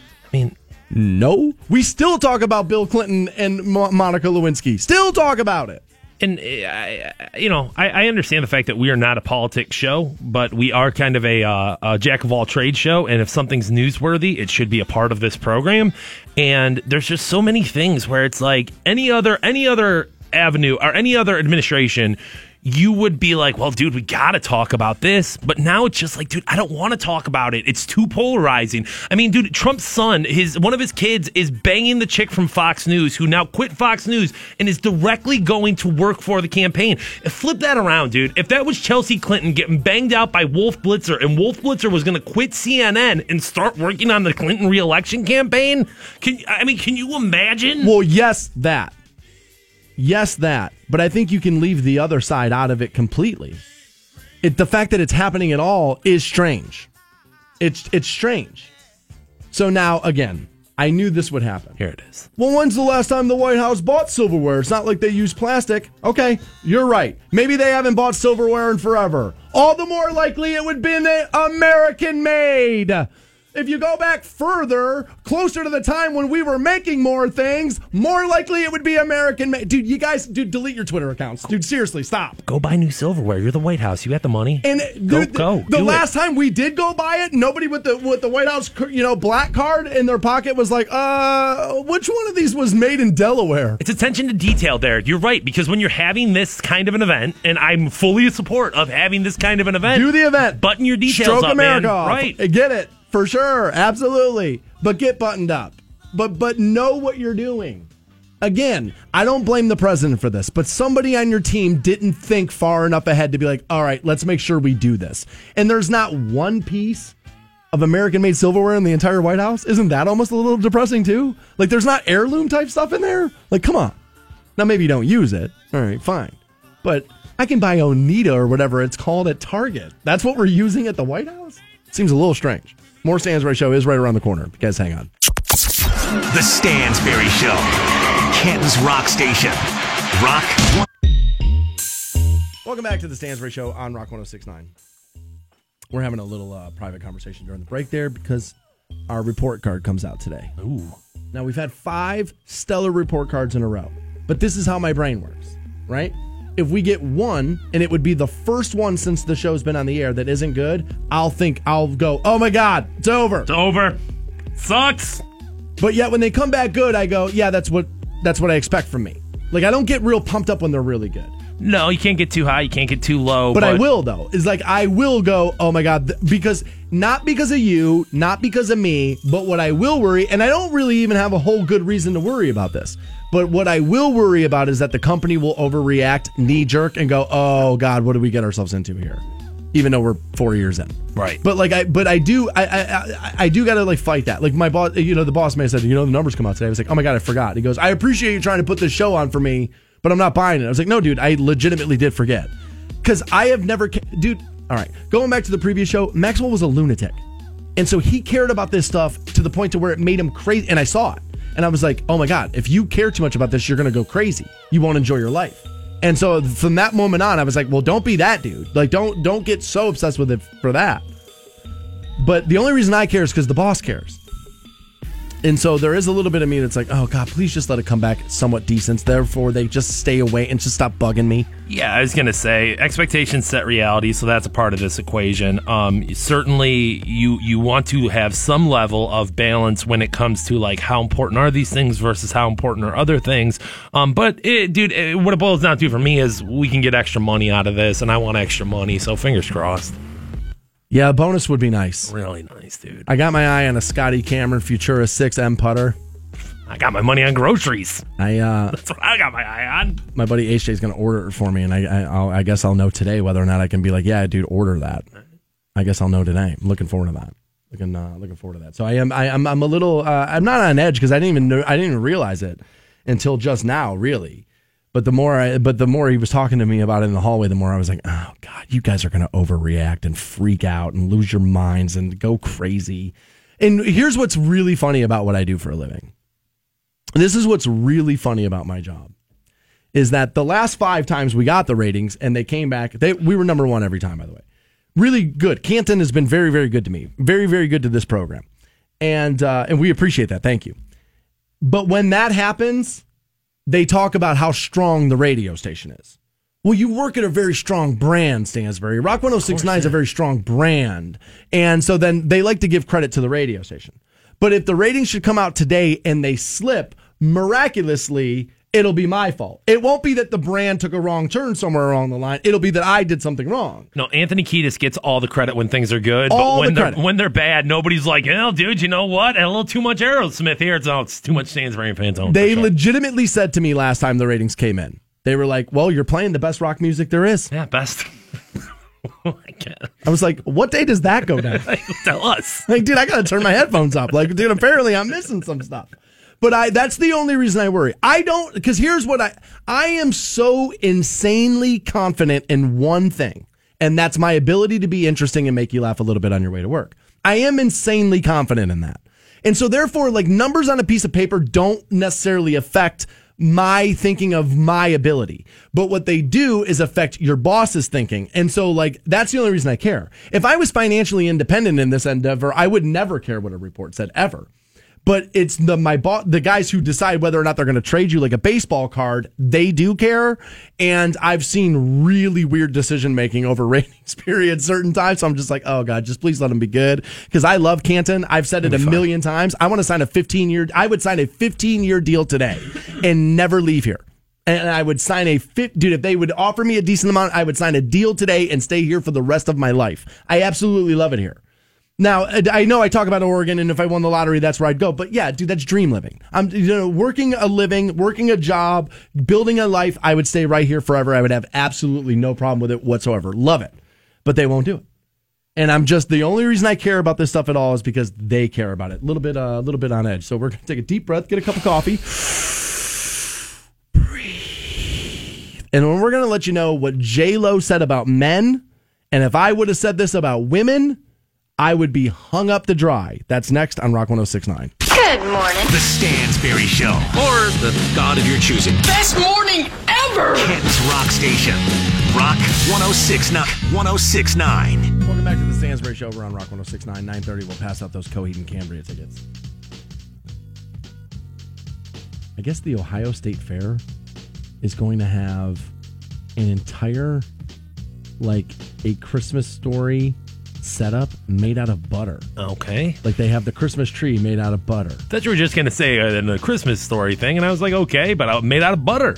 They have the kid licking the pole, right, getting stuck to the pole. That's made out of butter. They have what's his name's little brother, all like wrapped up in his winter jacket and the scarf around him, like that whole thing. And then Ralphie in the bunny suit there, all made out of butter. They have the leg lamp, obviously made out of butter. What is it with that? What is it with sculptures of dairy and Americans are like, I gotta see it? State Fair stuff right there. You know what I mean? Like when it comes down to it, we're using like a dairy product in the, you know what I mean? Like it's Americana right there. Doesn't make sense to me, but I'm surprised in this day and age people are like, oh my God, we're wasting all that butter and there are people somewhere that need the butter. I'm surprised that that's not the new thing. So I saw this, J-Lo was taking part of this new, I don't know where it airs, but there's this new thing that they have celebrities do. I guess it's called the Swiping series, I believe, where it's like a celebrity helps like a regular person. Swipe sessions is what it's called. Okay. Helps them do what? Jennifer Lopez was helping a young woman like pick through her Tinder submissions. Okay. So like they help you swipe versus what you should swipe on versus what you shouldn't. Okay. So Brooke, a 29-year-old country singer, needed some help weeding through her possible Tinder suitors. Brooke had said she wanted a type of guy who could chop wood. So while swiping through some of Brooke, her options there, she, I guess, had nixed a guy for having a bio that read, if you store ketchup in the refrigerator, it's not going to work out. Now, I don't know what that means, really, but ultimately, where I found this to be interesting is Jennifer Lopez made a blanket statement about men, which I don't have an issue with, other than the fact that if no other group of people is it okay anymore in 2018 to make a blanket statement about. Otherwise, I get told, well, you know, you're a group and you got rights and you got to do this. But if you want to make a blanket statement about men, media just goes, yeah, they're all pigs. They're all dirty. They're all terrible. You're right. Dogs. And it's perfectly okay, and I'm just supposed to take it. Fine, fair. Game's rigged. I've known the game's been rigged forever. I'm the one that tells you life isn't fair, so expecting it to be fair from me would be insane. But what J-Lo said about men is, until they're 33, they're all useless. Until they hit 33, they're all useless. And here's ultimately why I'm not real upset with what J-Lo said. Because she's right. She's right. Men take a little while to grow up. As a matter of fact, ask any wife in the county. They'll tell you they don't ever really get there. That if it weren't for me, this idiot wouldn't even be close. And it's true. Women are the 3M of human beings. They make things better. They make people better. Is it BASF, 3M? I don't know. It's one of the two. Whatever. But women are that product for the human race. They make men better. Men would never better themselves if it weren't for the thought of like landing a woman. Now, again, same-sex couples, yes, same thing. But if it were not attracting a partner, a man would never better himself. Very few men would actually be out on the hunt to fix themselves on a real level if it wasn't about trapping a woman. That's what the whole thing's about. But if I said all women until they're 33 are trash, Twitter lights me up. Lights me up. And we know that to be true. So how is that right? How is that okay? So when I say that the game is rigged and it leans this way, you can't argue with me anymore. Because J-Lo's not being attacked for this. As a matter of fact, she's being applauded for it every time I looked. People love it. J-Lo, keeping it 100. You go, girl. Keep it 100. No, she's not wrong. But it's human beings are pretty much trash until they're in their mid-30s. We saw it the other day, right? Scientists came out and said, look, guys, adolescence lasts till 24. You're not really an adult at 18. You're not even close. Years away yet. I guess I take the point, and I think as you get older, you're going to always think that anybody younger than you is always going to be a couple steps behind you. I mean, I think that's just By and large, she's right. I know you're going to want to give me the anomaly and the 10 people you know and this and that, but by and large, huge groups of people, she's 100% accurate. All I'm saying is that, like, I think that concept of, like, well, the adolescence lasts till 24, and, well, dude, you're just going to be immature your entire life. I think that's, like, a cheap cop-out nowadays, where it's like, well, dude, what do you want me to do? I'm 23 years old. And it's like, dude, well, 50 years ago, you would have had, like, responsibilities. You would have had a life. You would have had a house and kids and all those things. So, like, I think it's almost like a modern, like, convenience of ours where we get to hide behind this, like, yeah, but it's adulting and it's not a noun. It's not what I am. It's a verb. It's what I do. Just sometimes when I pay buy groceries, I just think that that's a very... It's an excuse as opposed to, like... Yeah, but who's the one trying to build that excuse? J-Lo's not trying to build the excuse for younger people. She's just saying this is what's true of it. The people who are always trying to build that excuse to hide behind are the younger people who are trying to tell me all the time, you don't understand what it's like to be this age, even though you already were once, and I'm sure, and I'm just dumb enough and not old enough to remember that the world was just as bad when you were this age as I am now. The world was always crappy. Yeah, I mean, every generation's going to have its own circumstances, but at the end of the day, we all have a responsibility to be adults, and we all have responsibility to handle what's in front of us. The reason why this is true is because your priority list doesn't actually start to get real sharp until you do hit your mid-30s. What if you're 23 and you have kids, though? Doesn't all of a sudden, like, shouldn't you be more mature than me, 34 with no kids? Should. Are they? I don't think most of them are. Are a lot of them? Are some of them? Sure. Because, again, blanket statements, don't want to go crazy. But just because you had a kid at 23, does that make you an adult? No, it makes you a 23-year-old with a kid. I would like to think that the things that happen to you in your life are the catalyst of being mature, of growing up, of doing those things. But you're probably right. You're going to have to be the person who would be able to grow up anyway.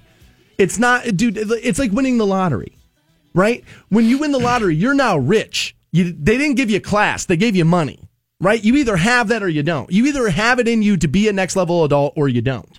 I don't think... Now, are there going to be certain cases where I can take a reckless youth, give him a kid, and it shakes them and goes, oh my God, I gotta sharpen my life up here? Yes. I do believe that happens. I've seen it happen, but I don't believe that is the norm. Yeah, and I don't even think it's like you have to be like an upstanding citizen that we're talking about here. I'm just talking about being a responsible going adult. To work. Right, going to work and like handling like the basics of life there, where it's not like, I'm not asking you to turn into this virtuous, like the best person on the face of the planet and you have this like just unparalleled wisdom within your life. It's just like, do you handle the responsibilities that life has given you that you've accepted onto yourself? And if you're not, I just once got in trouble in this very radio show for saying something very similar to what J-Lo said. I once said about women that I believe the best at what they get is 24 to 28. Because at 24, you're starting to get out of that. I'm just in the bar every night, hoeing out my best life ever. Like, right? And you're starting to be like, all right, let's stop hoeing out so much. And yet, before you're 28, not necessarily totally baby crazy. That in that zone, you kind of get a woman who's kind of focused on what she wants to do with her career, has kind of had enough sex to kind of like learn how to be confident in the bedroom, but not so, you know what I mean? But not so still like she doesn't care what she's doing, where there's that mid-zone, and people murdered me for it. Yet J-Lo, bigger celebrity, makes a huge blanket statement about a man, and we're just going to take it. Twitter's just going to retweet it. The game is rigged, bro. It is rigged. And my toxic masculinity is what's stopping me from being able to take part in the game and have it played fair for me. The game's not fair. World's not fair. Hey, this isn't fair. Shut up, man. You're a man. Tough it out, man. Yeah, game's rigged, bro. Been trying to tell you for a while. More Stan Berry Show right around the corner. Hang on. Rock 106.9. Welcome back to the Stansbury Show. We're on Rock 106.9. We'll pass out those Co-Eden Cambria tickets for you at 9:30. They're playing July 29th. Nautica will get you hooked up. 1-800-243-7625, the number you'll need on those. It's Shark Week this week, and people are like, Shaquille O'Neal, I guess, is hosting. Right. I haven't seen anything with it yet. People are like, Shaquille O'Neal's ruining Shark Week. It's like, did he affect the underwater footage of the shark? I think nowadays, though, I think Shark Week isn't like so much about like documentaries. They have all these little like shows and specials and things like that. So it's a little bit more like Yeah, but he's just introducing the segment, right? Yeah. I don't think he's doing much more. Shaq's not underneath the water, but the camera, like, he and Jabberjaw hanging out, like trying to do like SNL. Like, I don't understand. Like, what is everybody upset with Shaq for? But I haven't seen it, so I don't know. Maybe he's terrible at hosting stuff, although he's hosted other things. It's okay. Yeah, he's funny. Yeah, he's a funny guy. He's got a great sense of humor. So I'm interested about that. The Golf Channel always, or in the golf world, always takes this week and makes it Shank Week. And there was a video yesterday that went out. I just retweeted it at Stansbury Shows, my Twitter account, that they made it all about Tiger. And it was like most of Tiger's shanks that were caught on TV, and they're pretty bad. And as a golfer, it makes you feel better. It makes you feel better about where your game is when you watch the best player ever do that stuff. So we here at the Stansbury Show believe in marijuana legalization. We have said many, many times we believe it's well within the bounds of what human beings are allowed to do, and that it poses no more serious threat to you than alcohol does. Correct. As a matter of fact, I will tell you one incident that happened to me buying legal marijuana in Las Vegas. I have always said, nothing bad happened when I did it, although my mom said to me yesterday it did. Apparently, I parked in a handicapped parking spot when I was there, and I got a ticket, and they had to pay it. It got sent to the house. They got sent to the house. My mom was like, I had to pay a handicapped parking ticket so you could buy your weed. It's like, this is an uncomfortable conversation to have with my mom. But that was the worst thing that happened.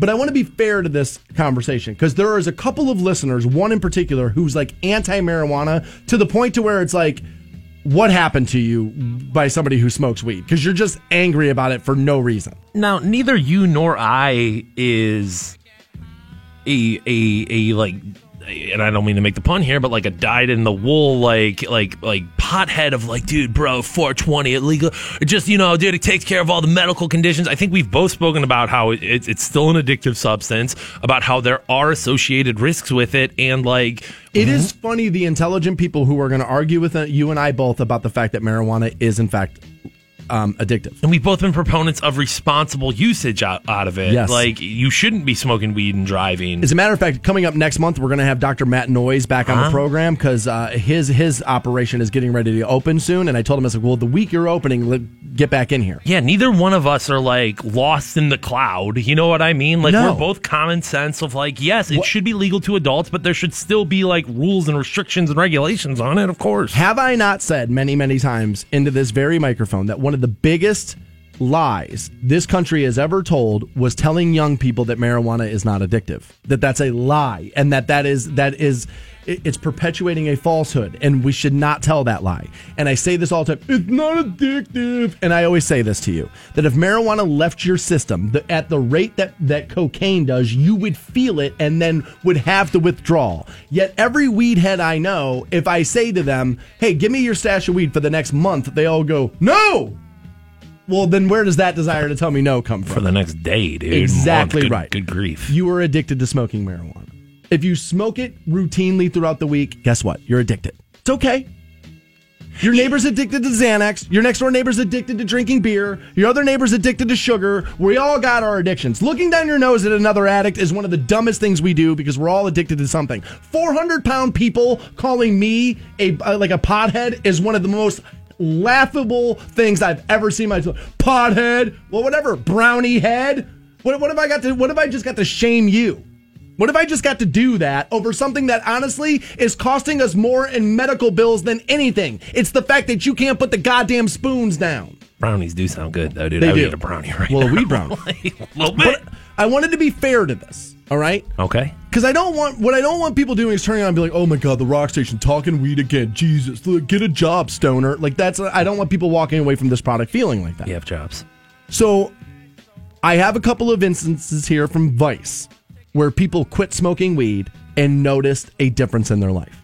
Okay. Guy says, I was very shy. I always used to be the weed is an icebreaker. Hey, do you want to go smoke a joint?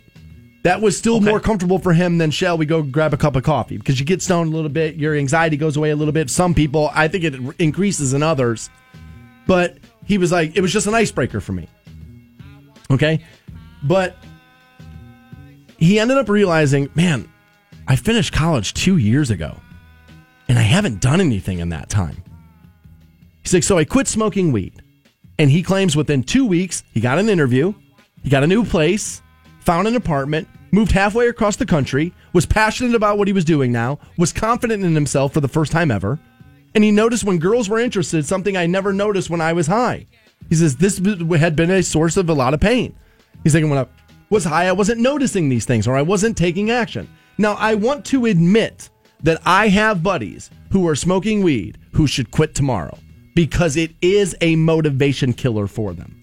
Weed does kind of put you, Cat Williams said it in his special, it does. It kind of puts you in that perpetual state of effort, where it's like, yeah, this is good enough. It does do that. Yeah. I mean, I think there's some truth to that, but I also think that it's a little bit of a crutch of like, if you weren't smoking weed, you'd still be a lazy piece of crap. Like, I think that people use that kind of as like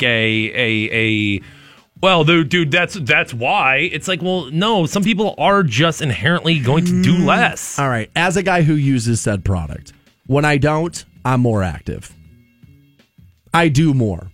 I am more likely to be like, oh, well, this is good enough on TV.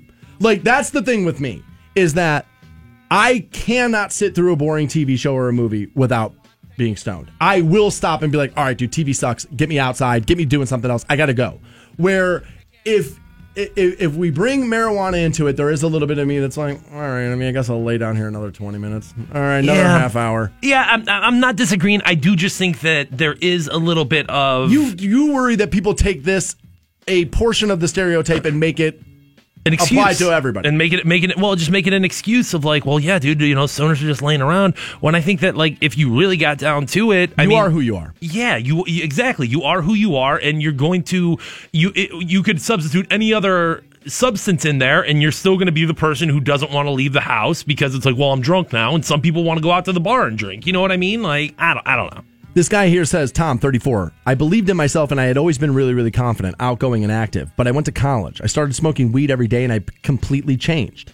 I went from being the guy who was out every night to barely leaving the house. I looked like crap and I lost a ton of weight. Wow, that's strange for smoking weed. That's not most people's experience with smoking too much weed, is losing weight. Towards the end of school, he said he met a girl who despised drugs of any kind. I had to hide my smoking weed from her. We had a long-distance relationship for 3 years after college, so it wasn't that hard. He's like, in that time, I treaded a little water. I was doing all right. Nothing great. I was smoking every night. Then we moved in together, and I had to conceal it from her, and it got just ridiculous. Ugh, God, this sounds terrible. He's like, I would smoke a quick joint when she went to the store, and then, I would shower, and then change my shirt, brush my teeth. Oh, my God. Yeah, that just sounds like too much work. Terrible and too much work. She found out what I was doing, and she said she would leave if I didn't stop smoking weed. He says, honestly, I was a little relieved, because I wanted to stop for a while and didn't even enjoy it anymore. Welcome to addiction. See? Addicted to marijuana. I don't want to do this. I don't even really like it, but for some reason I can't stop doing it. Addicted. I just couldn't break the habit, he says. We're now happily married with 2 kids in our house, and I think most people would consider me a success. I know there are a lot of reasons people smoke, Tom says, but personally, I think weed is a killer of motivation. Again, we just touched on that a little while ago. And I believe it is a killer of motivation for a group of people. Not that it's a killer of motivation for a ton of people. Like, take a guy like Joe Rogan, right? He is a large marijuana proponent.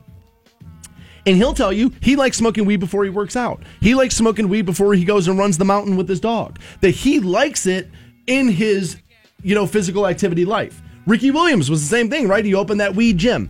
Now, that's not necessarily what I want with it. Like, to me, that's not what I want with it. To me, to get high and go running doesn't seem like it. But that's not my thing. You know what I mean? Like, to me, the gym is like a different thing. Yeah, but I think some people will, smoke weed and use it as like hey, this is kind of how I am getting over that boredom of doing my job, or the boredom of doing my laundry, or taking care of my house, or doing whatever there. I'm sure this guy's story is true, and it's probably true for a lot of people, is that, like, for you, that is how it went. I don't know if that his story is necessarily indicative of everyone. Another woman says here, like, I just started to remember things. I remember phone numbers. I could remember birthdays a little bit better. And I believe that some of your short-term memory would maybe come back. But Mike wrote in and says, dude, I quit smoking weed 4 months ago for this new job I have. He's like, I haven't noticed any changes.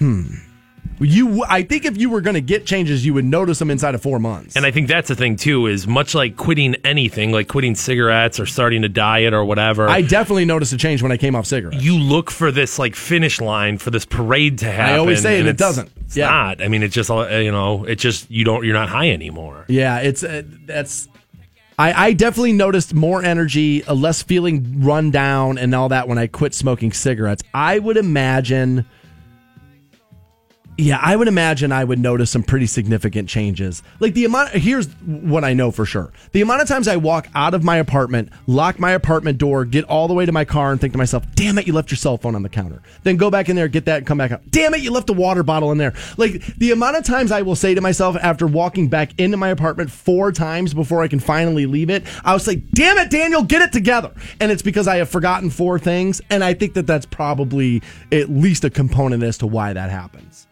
So it's interesting, but I wanted to be fair, wanted to make sure we're always doing this because people are like, you talk about this a lot, but you never talk about the negative side. So there's people telling you that they feel like their life got better coming off of said product. I ultimately still don't think it's anything for you to be afraid of, and it's well within the bounds of things we let adults to do. So I don't know what the hell you're so afraid of. You got to get over your fear. Let's start making money because we can make a ton of money with said product. We will be right back with more Stansbury Show, and a show that you've been waiting for gets its premiere date. We'll get into that next on Rock 106.9. The Stansbury Show. That guy knows how to party. Rock 106.9. Yo guys, Fantone from the Stansbury Show here to tell you about the Roll-Holt Vision Institute. It still happens to me all the time, dude. I wake up in the morning, I reach for my glasses, and all of a sudden I remember, dude, you do not need those. I got 20/20 vision thanks to the LASIK surgery I had done at Roll-Holt. And I'm telling you, your summertime is going to be so much easier when you don't have to worry about glasses or contacts. So if you've been thinking about LASIK surgery, I know you have some questions, which is why the Roll-Holt Vision Institute has made everything perfectly clear for you at their website. That is rollholtvision.com. 106.9. Welcome back to the Stansbury Show. We're on Rock 106.9. 9:30, we'll pass out those Coheed and Cambria tickets. I do have this information for you, and I'm sure a lot of you are going to be excited about it. We have the premiere date for the offshoot, the spinoff of Roseanne. They're bringing the show back minus Roseanne, and it's just going to be called The Conners. It'll debut Tuesday, October 16th, 8 p.m. I guess they want it to be the opening act for other family comedies, the new series The Kids Are All Right, Blackish, and season 2 of Splitting Up Together. Blackish I've seen and I liked when I was watching it. I'm not watching it anymore, but I have seen episodes of that show and it was super funny. Obviously The Kids Are All Right is new. That one I obviously haven't seen, and Splitting Up Together, I don't know what that is. But The Conners will debut October 16th, 8 o'clock. Now, I think that this is really, really dumb. And I think it's really, really risky for ABC. At the end of the day, what made this show a success was Roseanne.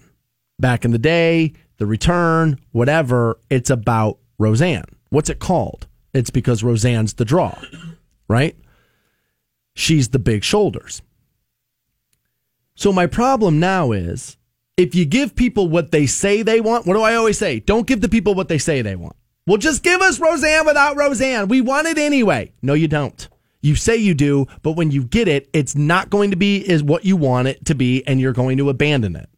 I don't even think that many people really want this. I mean, when you come down to it, like, who is the audience? I mean, a big part of the success of Roseanne was that she was going to be a voice that isn't heard normally. Therefore, you could pull in people that don't necessarily feel represented. I don't think there is an audience for this anymore. You don't feel like people who feel like they were a part of getting her removed from television are going to want to be part of the audience? Maybe once. Maybe that once, that first party out, maybe that coming out party, but like, dude, big picture, I don't think it sustains. Oh, I think maybe it does, and here's why. I didn't at first, but the more I think about it, maybe. And why is because the whole thing about bringing Roseanne back out is she was going to lean more right, and it was going to be the one thing on TV that kind of leaned that way. And now, because she went crazy, said what she said, and they had to yank her off of it, aren't they going to now go lean back the other way? And it's going to be I think they're going to obnoxiously go the other way, and they're going to court that Twitter audience. And I think initially they'll do it. Now, I don't think the show lasts long term because the star's not there. And if you do something, and I know John Goodman is a star, but dude, inside the world of Roseanne and the Conners, Roseanne is the star. And so when this doesn't work out, you're basically then going to bolster the other side, and you're going to bolster Roseanne. And it's going to be, see, You should have just shut up for a few days, let the fake outcry pass over, and continue to do the show and continue to print money. That's what you should have done. And in the end, that's what's going to happen. Because how many episodes do you think they get through? 8? No. I think they get through probably, if they get through a month, that's probably a success. There's just, like I said. I think they finish out the season just out of, well, we got to finish the season. Out of the gate, there might be that first initial push of, oh my gosh, I'm going to watch it just so Roseanne sees that it got good rated. But that's not going to sustain. 3 weeks after that, people aren't going to watch a show that they dislike for a hypothetical FU to Roseanne. No. I don't see it. Well, especially when most people understand that they're not in the rating survey. Right. Like, unless you've gone out of your way to be in a rating survey, you're not in a rating survey. They don't just randomly check TVs. Like, that's not what happens. You have to, enter into the rating survey. So unless you're in that, and I think most people are smart enough to know stuff like that, at least I hope. So I think most people are going to know, well, she's not even going to know that we're watching it anyway. And like I said, it gives her all the power now. Like, when this can't be pulled off without her, then it's going to be like, well, what do we care what she says? She's the cash cow. And I've said it from the beginning. Somebody is going to put this woman on TV. It is going to happen. I wonder if her on TV in a program that isn't Roseanne, that is just like, hey, I'm Roseanne, but it's not the Connors still.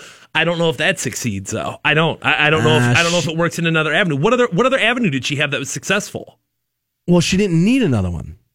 Well, right, but somewhere along the lines, since Roseanne ran the first time, somewhere along the line, she would have been involved in something, right? I can't think of anything post that show that she did that was successful. Well, she ended up going back and was a very successful touring comedian once again. And then she was making the rounds as a podcast, co-host for a while. She was kind of making her bones like that.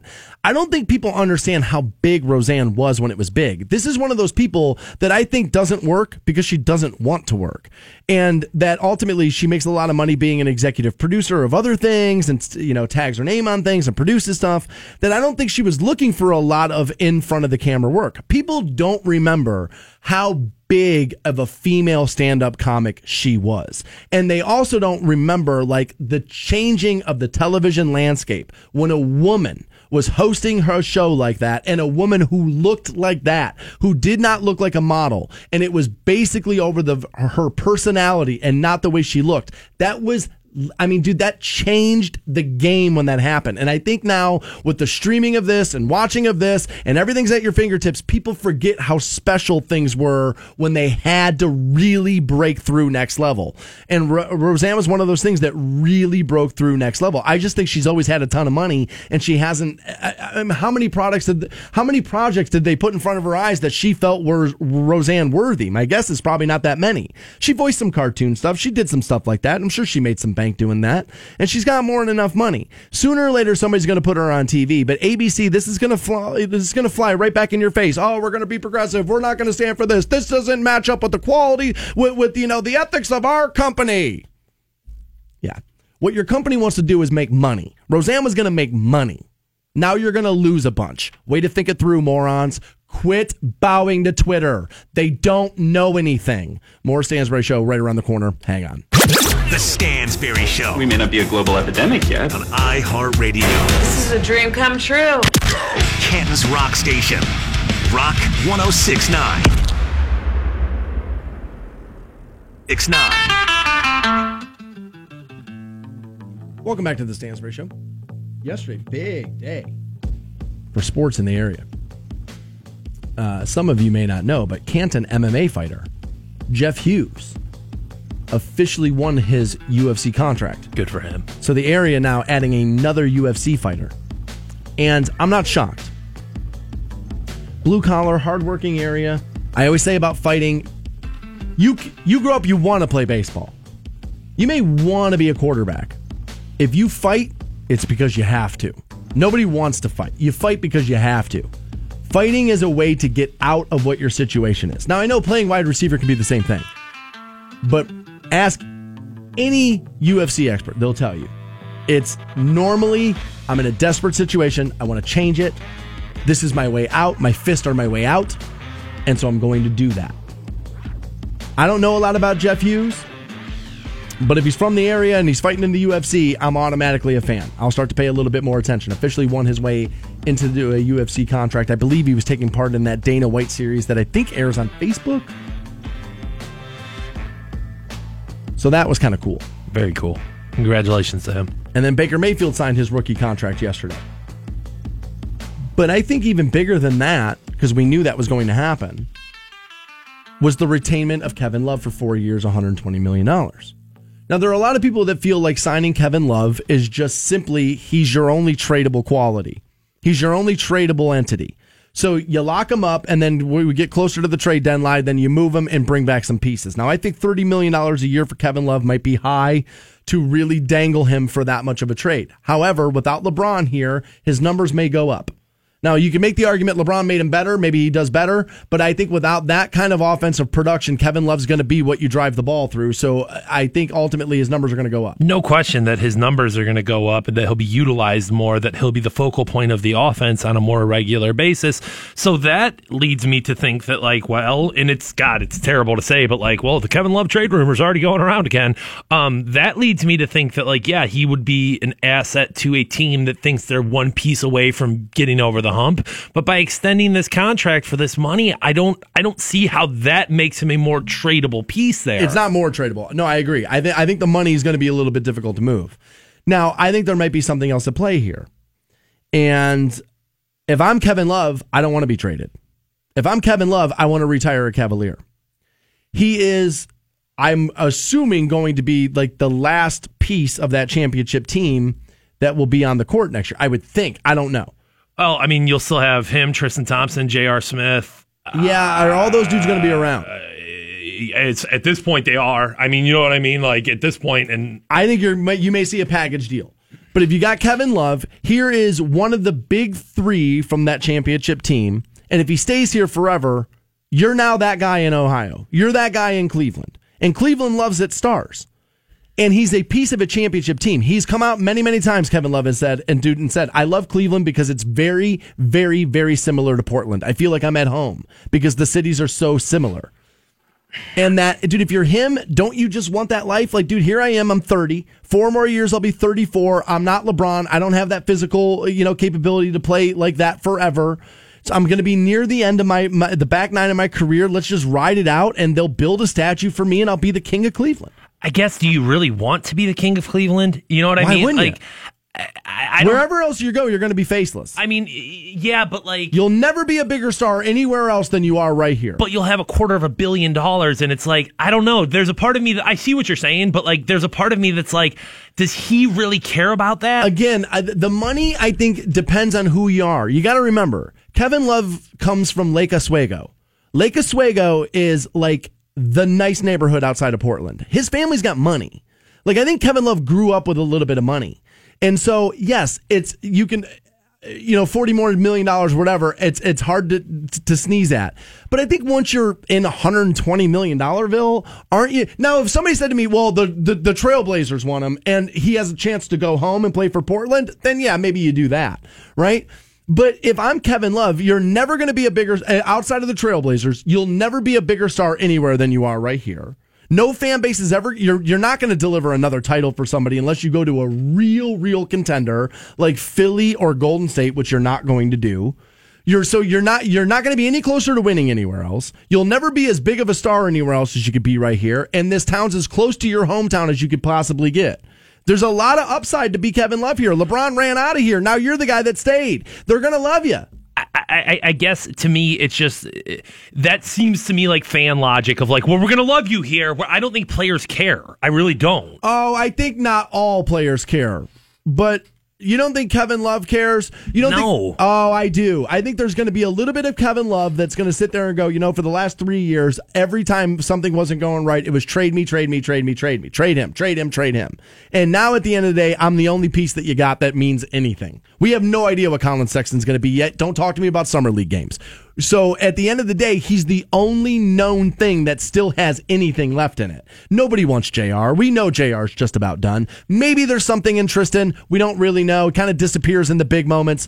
That's not great. I don't know if anybody's going to really, necessarily be all in on Tristan either.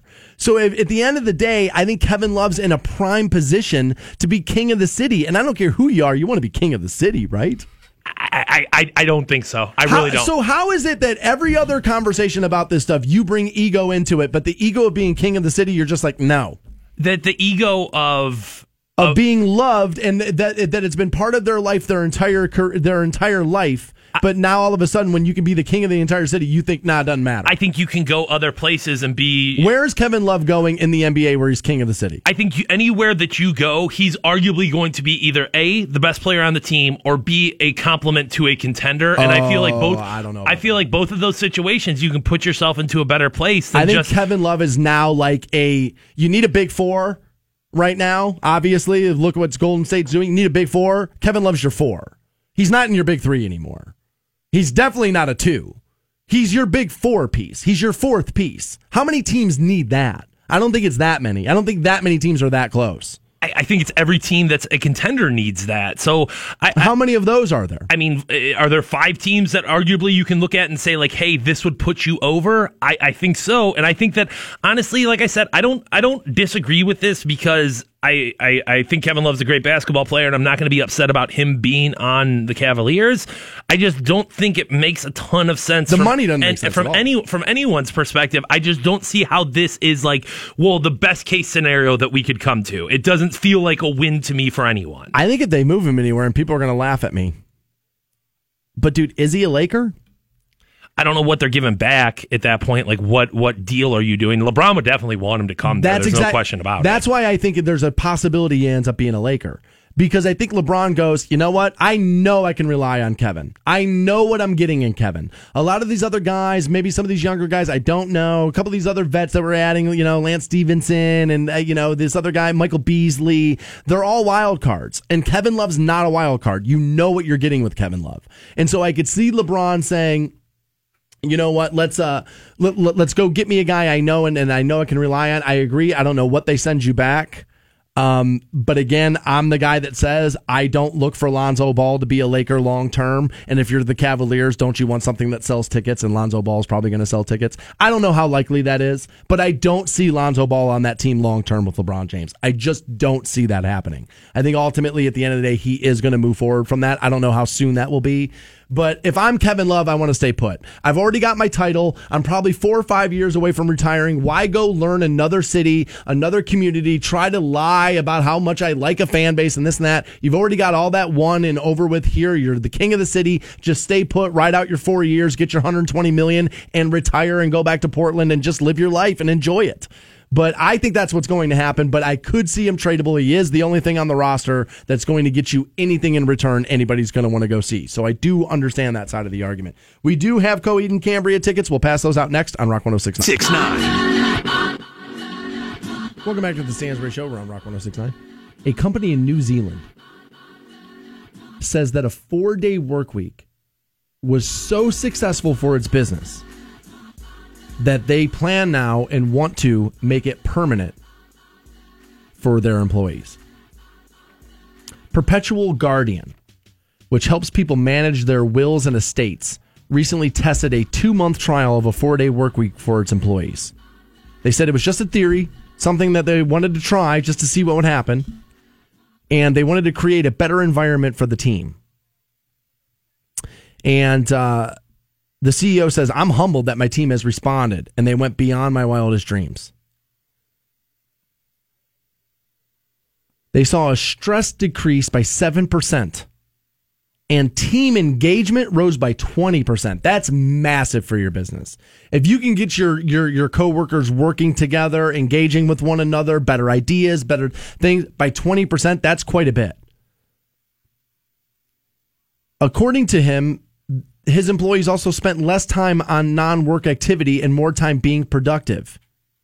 So less time Facebooking or talking about LeBron or less stuff doing that and more working. I think a lot of people run into the problem of if you work a 9 to 5, you miss out on a lot of things being open. Like my girlfriend will always complain about, she's like, God, it's just so hard for me to get to the doctor because they're open when I'm working. So if you give them a day within the week, like all of a sudden you've got Mondays off or Wednesdays off or whatever, all of a sudden you have the ability to take care of those things that you would normally have to be like, well, I got to take off early. Now you don't have that excuse anymore. Yeah, I think in the end, though, that was true because it was a 2-month system. Once you put people on this system, they'll go back to checking Facebook because they're working 4 days.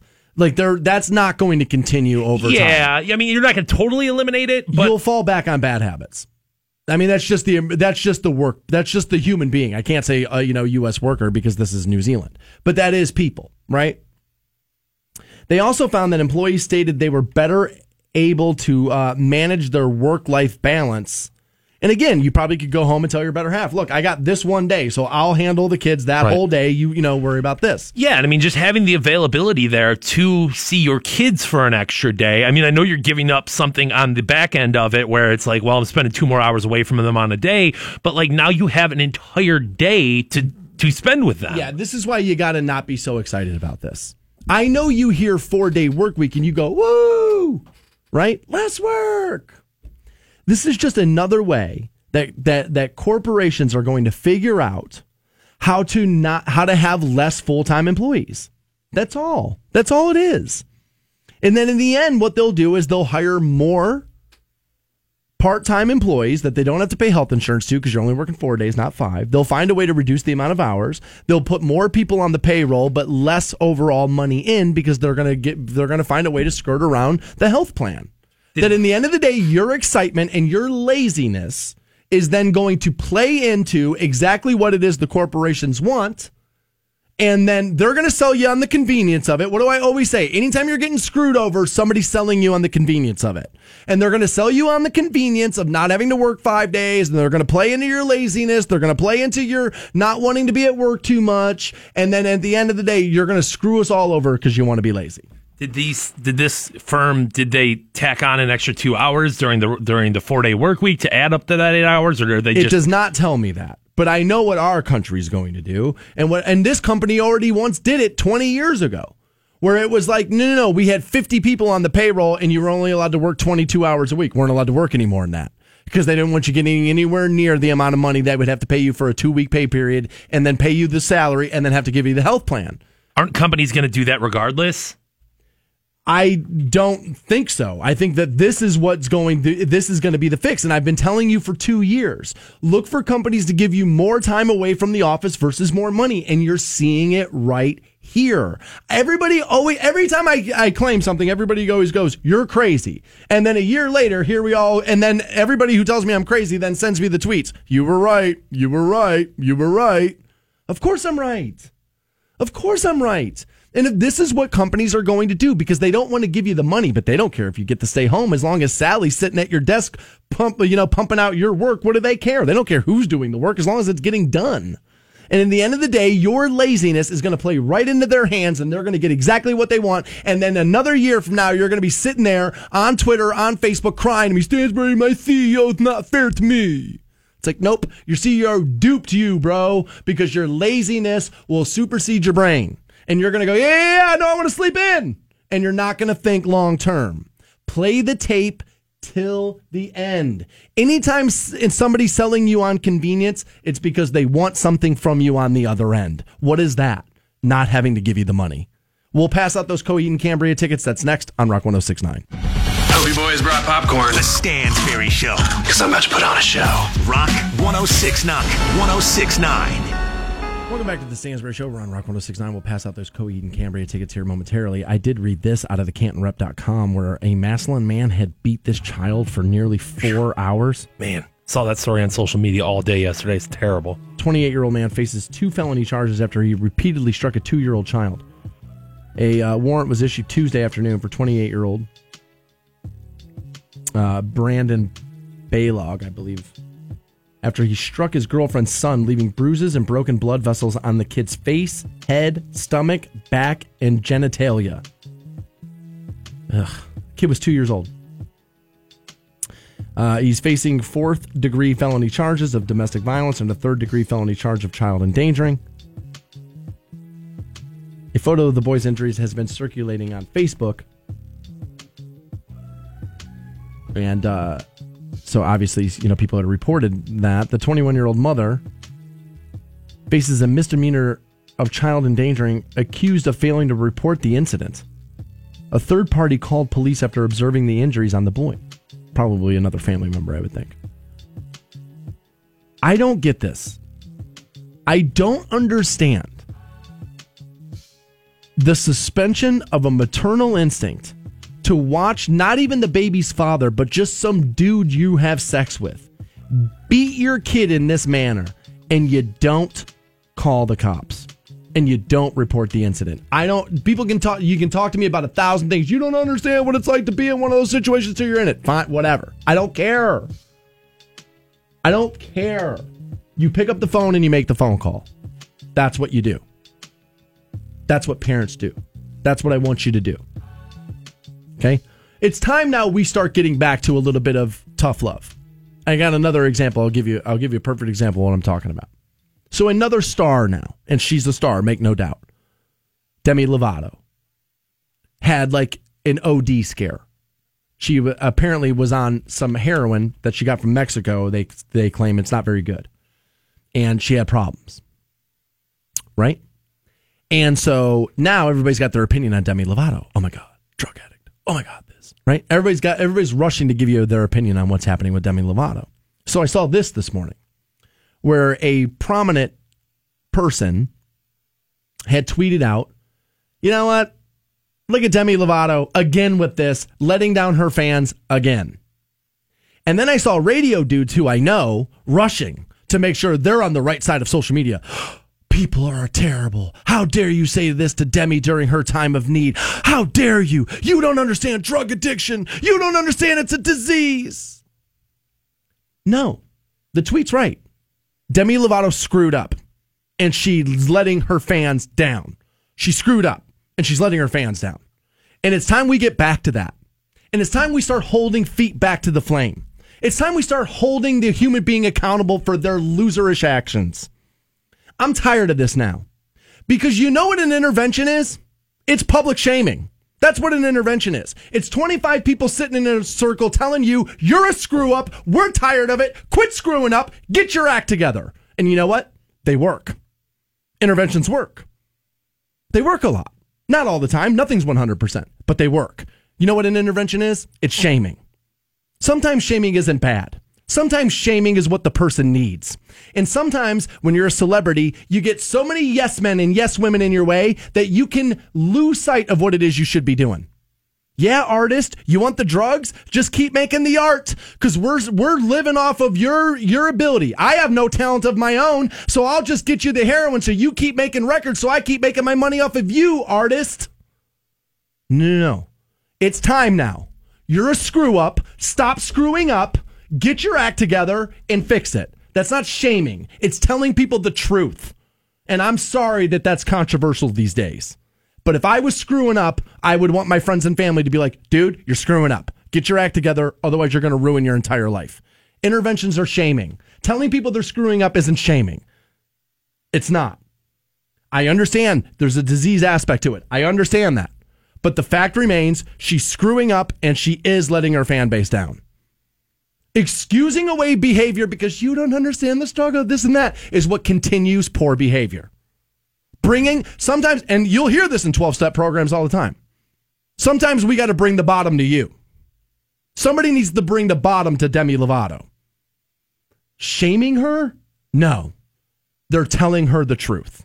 Coed and Cambria is playing on the 29th at Nautica. We'll take caller 15 right now, 1-800-243-7625 on those. Aside from that, done for the day. If you missed anything, podcast it shortly after 10 a.m. on WRQK.com. You guys have a great afternoon. See you.